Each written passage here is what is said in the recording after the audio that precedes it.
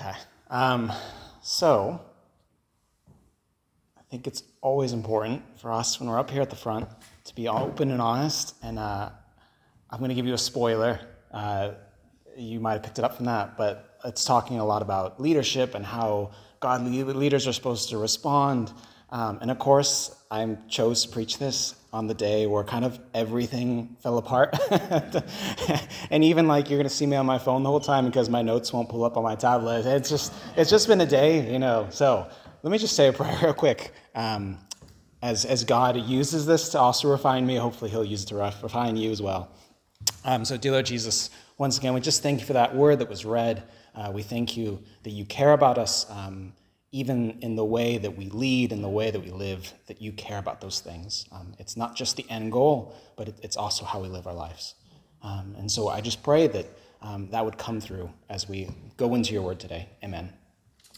Cool. So jumping right in, yesterday I had the privilege of going to see a movie by myself without a baby, which was really, really nice. And I saw Oppenheimer, and it was great and it was amazing. And once again, I won't give you any spoilers for it, but it was really good. But it was 3 hours long, which I loved. But like the last hour, I was like, it's that thing where like, I don't want to miss anything, but I kind of need to use the toilet.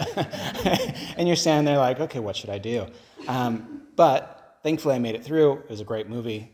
Recommend it. But I was thinking about it, and I was like, well, it's a 3-hour movie. It's a very intense subject matter, talking about nuclear weapons and moral implications and the ethics of it. And it's like I said, it's kind of intense. And so I was thinking, what if you just walked in the middle of the movie, sat down, and were like, okay, right, I've got 10 minutes to pick up what's going on. I'm going to leave, and then I'm going to try and explain to somebody else what the movie was about, right? It'd be pretty tough, right? And this is kind of sometimes what we have to do with some of these letters. And if I could have the slide come up there, the next one.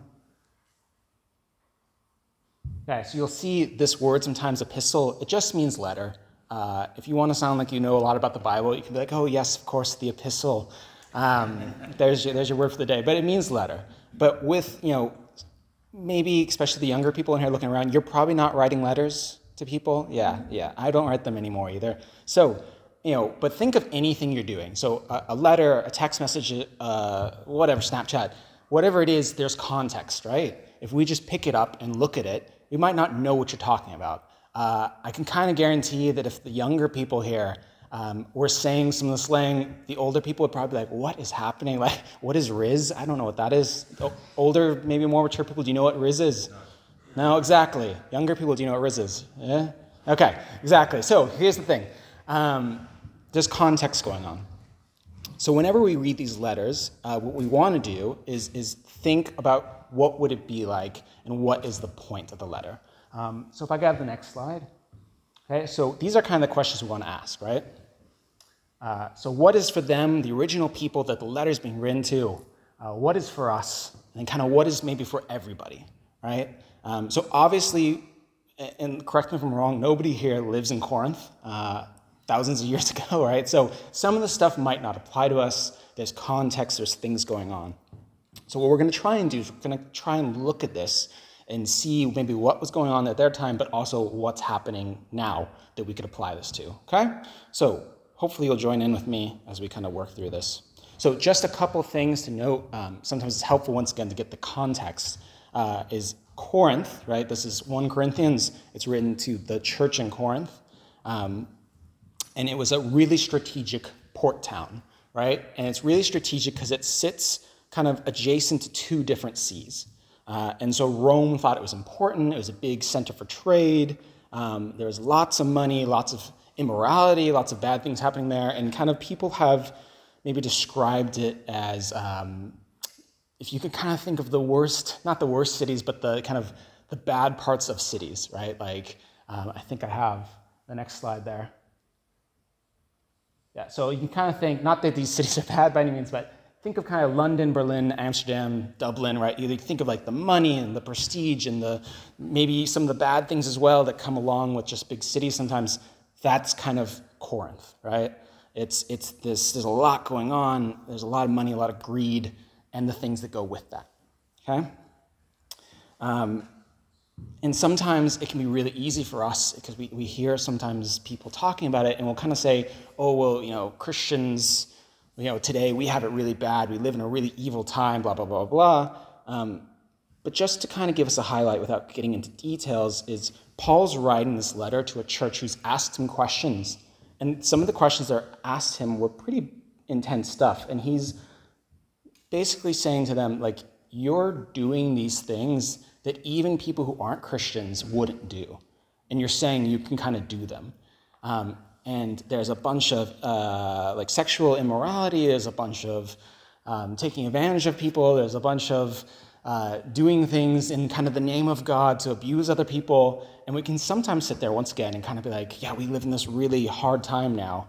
But in many ways, doesn't that sound a lot like maybe our times now, right? Greed, mismanagement of wealth, abusing people, the church hurting people and saying they're doing it in the name of God, right? Those are familiar things that I think we can probably all grasp, right? So that's kind of the context of what's going on here. And so what Paul does is he goes in and he kind of tries to address this. And I just want to say before we jump in, sometimes, depending on your church background or who taught you maybe, sometimes we can see some of these passages where somebody's correcting somebody. And once again, maybe sometimes we don't take the context in. And sometimes what we'll do is we'll kind of get more interested in the tone. Like, oh, Paul is really he's giving it to them, He's teaching them a lesson. And then kind of sometimes, and unfortunately Bible teachers can do this too, sometimes we'll say, instead of looking at what was the message about? What was the point? Is he trying to encourage them? Is the gospel coming through here? We'll just focus on the negative. And kind of almost I want to preach a message that's really convicting and makes people, upset with themselves afterwards. And it'd be great if nobody's experienced that, then really good. But I just want to be careful and say that that's not the point of this. And even for the sermon today, that's not the point. The point isn't to take away and say, oh, how terrible we are and how bad we are. That's not the point. This is supposed to be encouraging, and the gospel is supposed to come through this. So I just wanted to say that before we jumped in. If I could have the next slide there. Cool. So one last thing to note, and then we'll get into it, is Paul is in the right. So when he's saying some of the things he says in here, they had really bad theology. They're saying that they can do things that you, like I said, wouldn't think of. Even if you were to say to a non-Christian person here in Ireland, hey, do you think this is morally okay? They'd go, no, you can't do that. That's terrible. That's wrong. And they're kind of saying, oh, well, we can do it because we're saved. And so we can kind of almost do whatever we want. And so he's in the right. And what I think is really important to notice here is he's falsely accused as well, is they kind of say, well, Paul, who are you to tell us what to do? And you can see he talks in there about Apollos, and I would have talked to him last time I was here. But he's kind of got everything going for him. He's very much in the right. He hasn't done anything wrong. They're questioning kind of God. They're kind of questioning his authority. And what ends up happening is he gives them this response where he tells them kind of where they're wrong. But I think it's really important for us to notice is how he does it. As a Christian, how he does it. And I think that's the thing for us to pick up, is we might not exactly be dealing with all these same things, all these same instances, but we get to see how a leader handles these things. And I think this is really important because I don't think it's far for us to think about whether it's somebody in church or outside of church. I mean, once again, for the younger people here, once again, it'd be great if your teachers were just brilliant teachers who've never made any mistakes. But I remember having teachers who were just not good people. They just weren't nice to me. And I had wonderful teachers as well. I had parents who sometimes made a mistake. I had, we have these leaders. We have people who coach sport team. We have business people. We have all these people in all these positions of leadership. And they kind of don't always do it the right way. And what's really interesting to see is, okay, that's one thing, right? We can see those things quickly. But how does God want us to lead? And that is really special. And I think that's something, especially here in Ireland, that we have not go far to see that there is something missing sometimes with how the church has treated people, how it's used its leadership or its power. And even outside Ireland right now, if you go to almost any streaming website or podcast thing, there's some podcast or streaming thing about churches that have handled leadership poorly and have hurt people. And that's something we need to be careful of, and that's something we need to be sad about. And once again, when those things happen, rather than kind of sweeping on the rug and be like, well, that's not us, or we would never do that, is kind of ask ourselves, well, why did that happen? And what does the Bible say? And so that's kind of what we're going to try and do today. That's where we're going to try and go and see what's going on. So, I'm trying to get my notes here on the phone.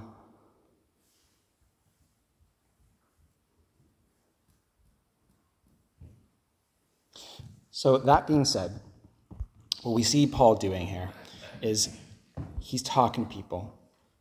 And he starts out kind of this letter describing the apostles, describing the leaders, and saying this really key word, servants of Christ. Right? He says, servants of Christ, and as those entrusted with the mysteries God has revealed. And even that alone, we can get really used to sometimes hearing the word servant or servant leadership, and we can kind of go like, oh yeah, of course, servant. But this is somebody who had all the training, all the pedigree, all the accolades. Like we just had an All-Ireland champion come up here. Like he was that of the Bible, right? Like he's got it made. He's also an apostle. Like he has seen Jesus. He's done these amazing things. He started these churches all over the place. Like he is kind of the CEO almost of like he knows what he's doing. And once again, he's in the right. But the way he talks to them is really interesting. Is he starts off by saying that he's a servant, right? He could have really easily gone and said, "Hey, I'm powerful. I'm special. Do you know who I am? I'm Paul. You guys haven't heard of me." And what he does is he does something really interesting. Is he goes in and he says, who's judging him?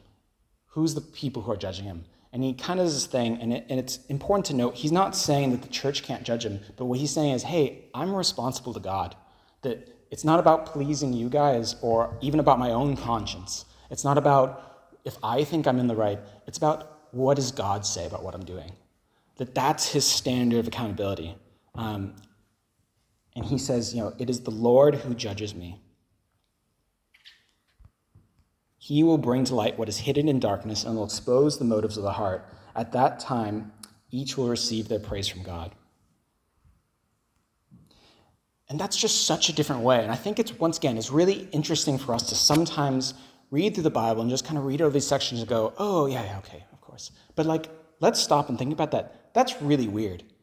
That's weird that he kind of has everything together, kind of has all the power, has the thing to just kind of shut them down, and he says, you know what, I'm a servant to you, and I'm going to be accountable to God, and the way I live my life, the things that I try to hide or be secretive, they're going to come out, and so I need to honor you, I need to honor God with what I do.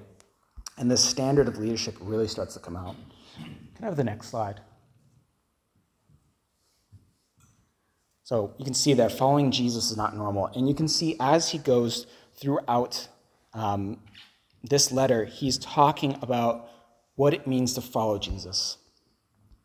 And he kind of goes into this thing, and he's throughout his letter, throughout this whole entire thing, his point is, what does Jesus want? How should we live for Jesus? What is the stand that Jesus has? If I could have the next slide. So you can see here, leadership is sacrifice and humility. And what he ends up doing is he kind of goes and talks about what it means to be an apostle, right? And so I want us to think about this, really think about this, is, we see, think of the churches called St. Paul's, whatever, cathedral, name it, right? Paul's a pretty big deal, right? Even now. And this is what he says about himself. He says, we are fools for Christ, but you are so wise in Christ. We are weak, but you are strong. You are honored, we are dishonored. To this very hour we go hungry and thirsty. We are in rags. We are brutally treated. We are homeless. We work hard with our own hands. When we are cursed, we bless. When we are persecuted, we endure it. When we are slandered, we answer kindly. We have become the scum of the earth, the garbage of the world, right up to this moment. And he's saying that, and it's, once again, this is kind of the person who shouldn't be saying that. And it's really interesting because when you actually go and you go through the letter of Corinthians, one of the things that they're upset with him about is that he's too humble. Like, they're saying, oh, you're really important. You're preaching. You've been saved. You should be glorified. Like, Paul, you're doing it all wrong. You should be up on a pedestal. And that's how they're trying to live their lives. They're trying to live in this way of kind of like, well, we're saved and we have Jesus now, so we can do whatever we want whenever we want to, right? Because at the end of the day, we know where we're going. And Paul is saying, no, you've missed it. Like, you've got a little glimpse of it, but you've missed it. If I could have the next slide there. And this is the point that he's trying to make, is that Christ should be the focus of everything we do. So when we're leading, when we're living our lives, whatever we're doing, he's saying Christ is the lens we put on. I don't have them on today, but I have context on. But it's this thing, right? If you think of a lens, what am I seeing the world through? How am I seeing the world? How am I doing things? That everything is through this lens of Christ. In Christ himself. And what Paul ends up doing throughout the letter is he talks about himself, but he also points to Jesus and says, how did Jesus lead? How did Jesus live? What did Jesus do? You're claiming to be powerful and glorious and special, but what did Jesus do? Like, what did God become flesh do? He humbled himself. He spent time with people who had no prestige and no power. He sacrificed himself. He literally gave his body up for us.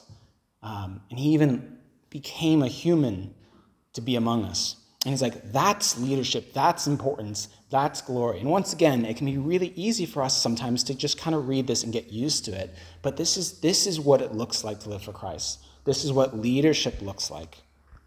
This is arguably one of the most important, best preaching, high scholarly people in Christian history viewed his role. And so what does that say to us? How are we living? How are we leading? How are we doing things? Even being up here at the front, is it that, the importance of standing up here? Or are we being servants? Are we sacrificing ourselves? Are we being humble? Are we being ready to listen to what God has to say? If I could have the next slide. So, as we're thinking about this,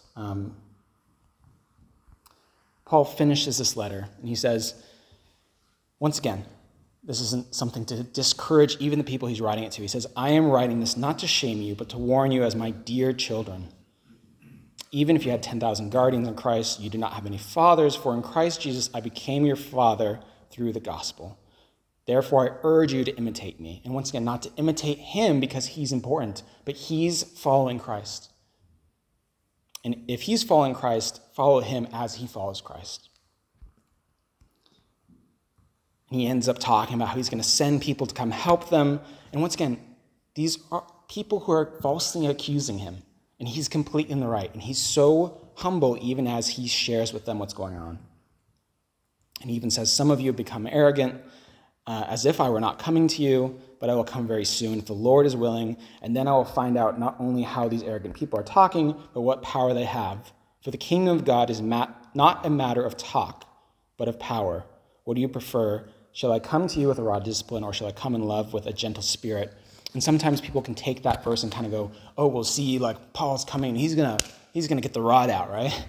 And no, he's saying, you're claiming that you want to live for Christ. You're claiming you have freedom in the free gift God has given, and grace, and all these different things. Live it out then.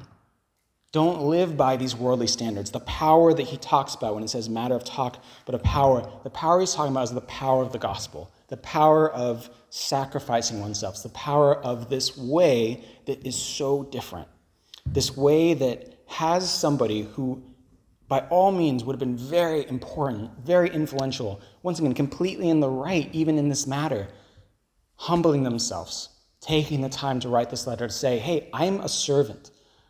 I want to be humble. If you're accusing me of something, let me show you all the ways that I've sacrificed. Once again, not to glorify myself, but to show you this is not the point, right? And so the question for us, like I said, whenever we're doing these letters, whenever we're thinking about these things, It's good to know what was originally said. It's good to know the context. But how does this affect us? And we might not all be leaders per se or in a leadership position. So the question is, how does this look? And I think this really is it.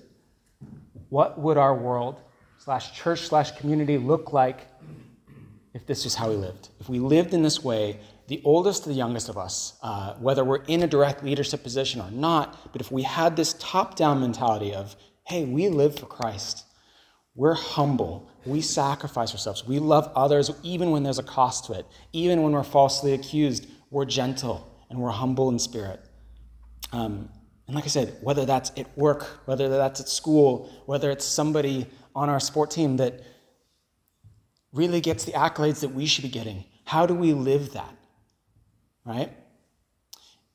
And I think kind of the answer to that is we fast forward through history, we see these churches, we see these communities, and they grow and they become these huge things that we know today as the modern church, not because Paul was the most gifted speaker, or we talked about Apollos last time, that he was the best preacher ever, and they came, they really brought the rod, and they put people in their place. No, it's because they loved people, and because they were humble, they were kind, they were gentle in spirit. And this is really weird. And there's a guy who writes, and he wrote this book, and it is basically called like Keep Christianity Weird, and which is like a nice title. But it is that thought of like Christianity is weird, following Christ is weird. This is not normal when we think of leadership, we think of power, we think of prestige, of humbling ourselves and loving others, even if it costs us. And to see Paul himself doing this, taking the time to do this. And so as we close, what I'd like you to do, and hopefully it won't stop just here, is think about in your life, what would it look like? Like I said, we might not all be in a direct leadership position, but what would it look like to imitate Paul? To imitate Paul as he imitates Christ, to follow after Jesus, not just because we said a prayer or because we want to go to heaven and not go to hell, but every day of our life to live this way, to treat our neighbors this way, to treat our friends, our family, our enemies this way. What would that actually look like? And how would that affect people? So let me close in prayer, and then we'll have some worship. Dear Father God, I just thank you for this time. I thank you, just that you choose to use us, that you love us, that you care for us. I pray that any of the hardness of this message is just that it might go away, and that instead what would be left is your gospel, your love for us, for people who are hurt or broken, and just this overall sense of humility, of lowering ourselves so that we can help others, sacrificing so that we can help others, and loving people as you love them, even when we're falsely accused, even when we, quote unquote, have all the right answers, when we feel like we should be in power, that instead we follow you, and we're humble, and that people would see that, and they'd want to be a part of that. So I pray that as not just for me or for us individually, but us as a church, what would that look like? And that we could wrestle and develop with those thoughts as we go forward, and especially as we go into this next week even of camp. And even with young people, how are we treating these young people? How are we loving them in a way that the world doesn't do that? How are we showing them Christ's love? And so we pray this all in your name. Amen.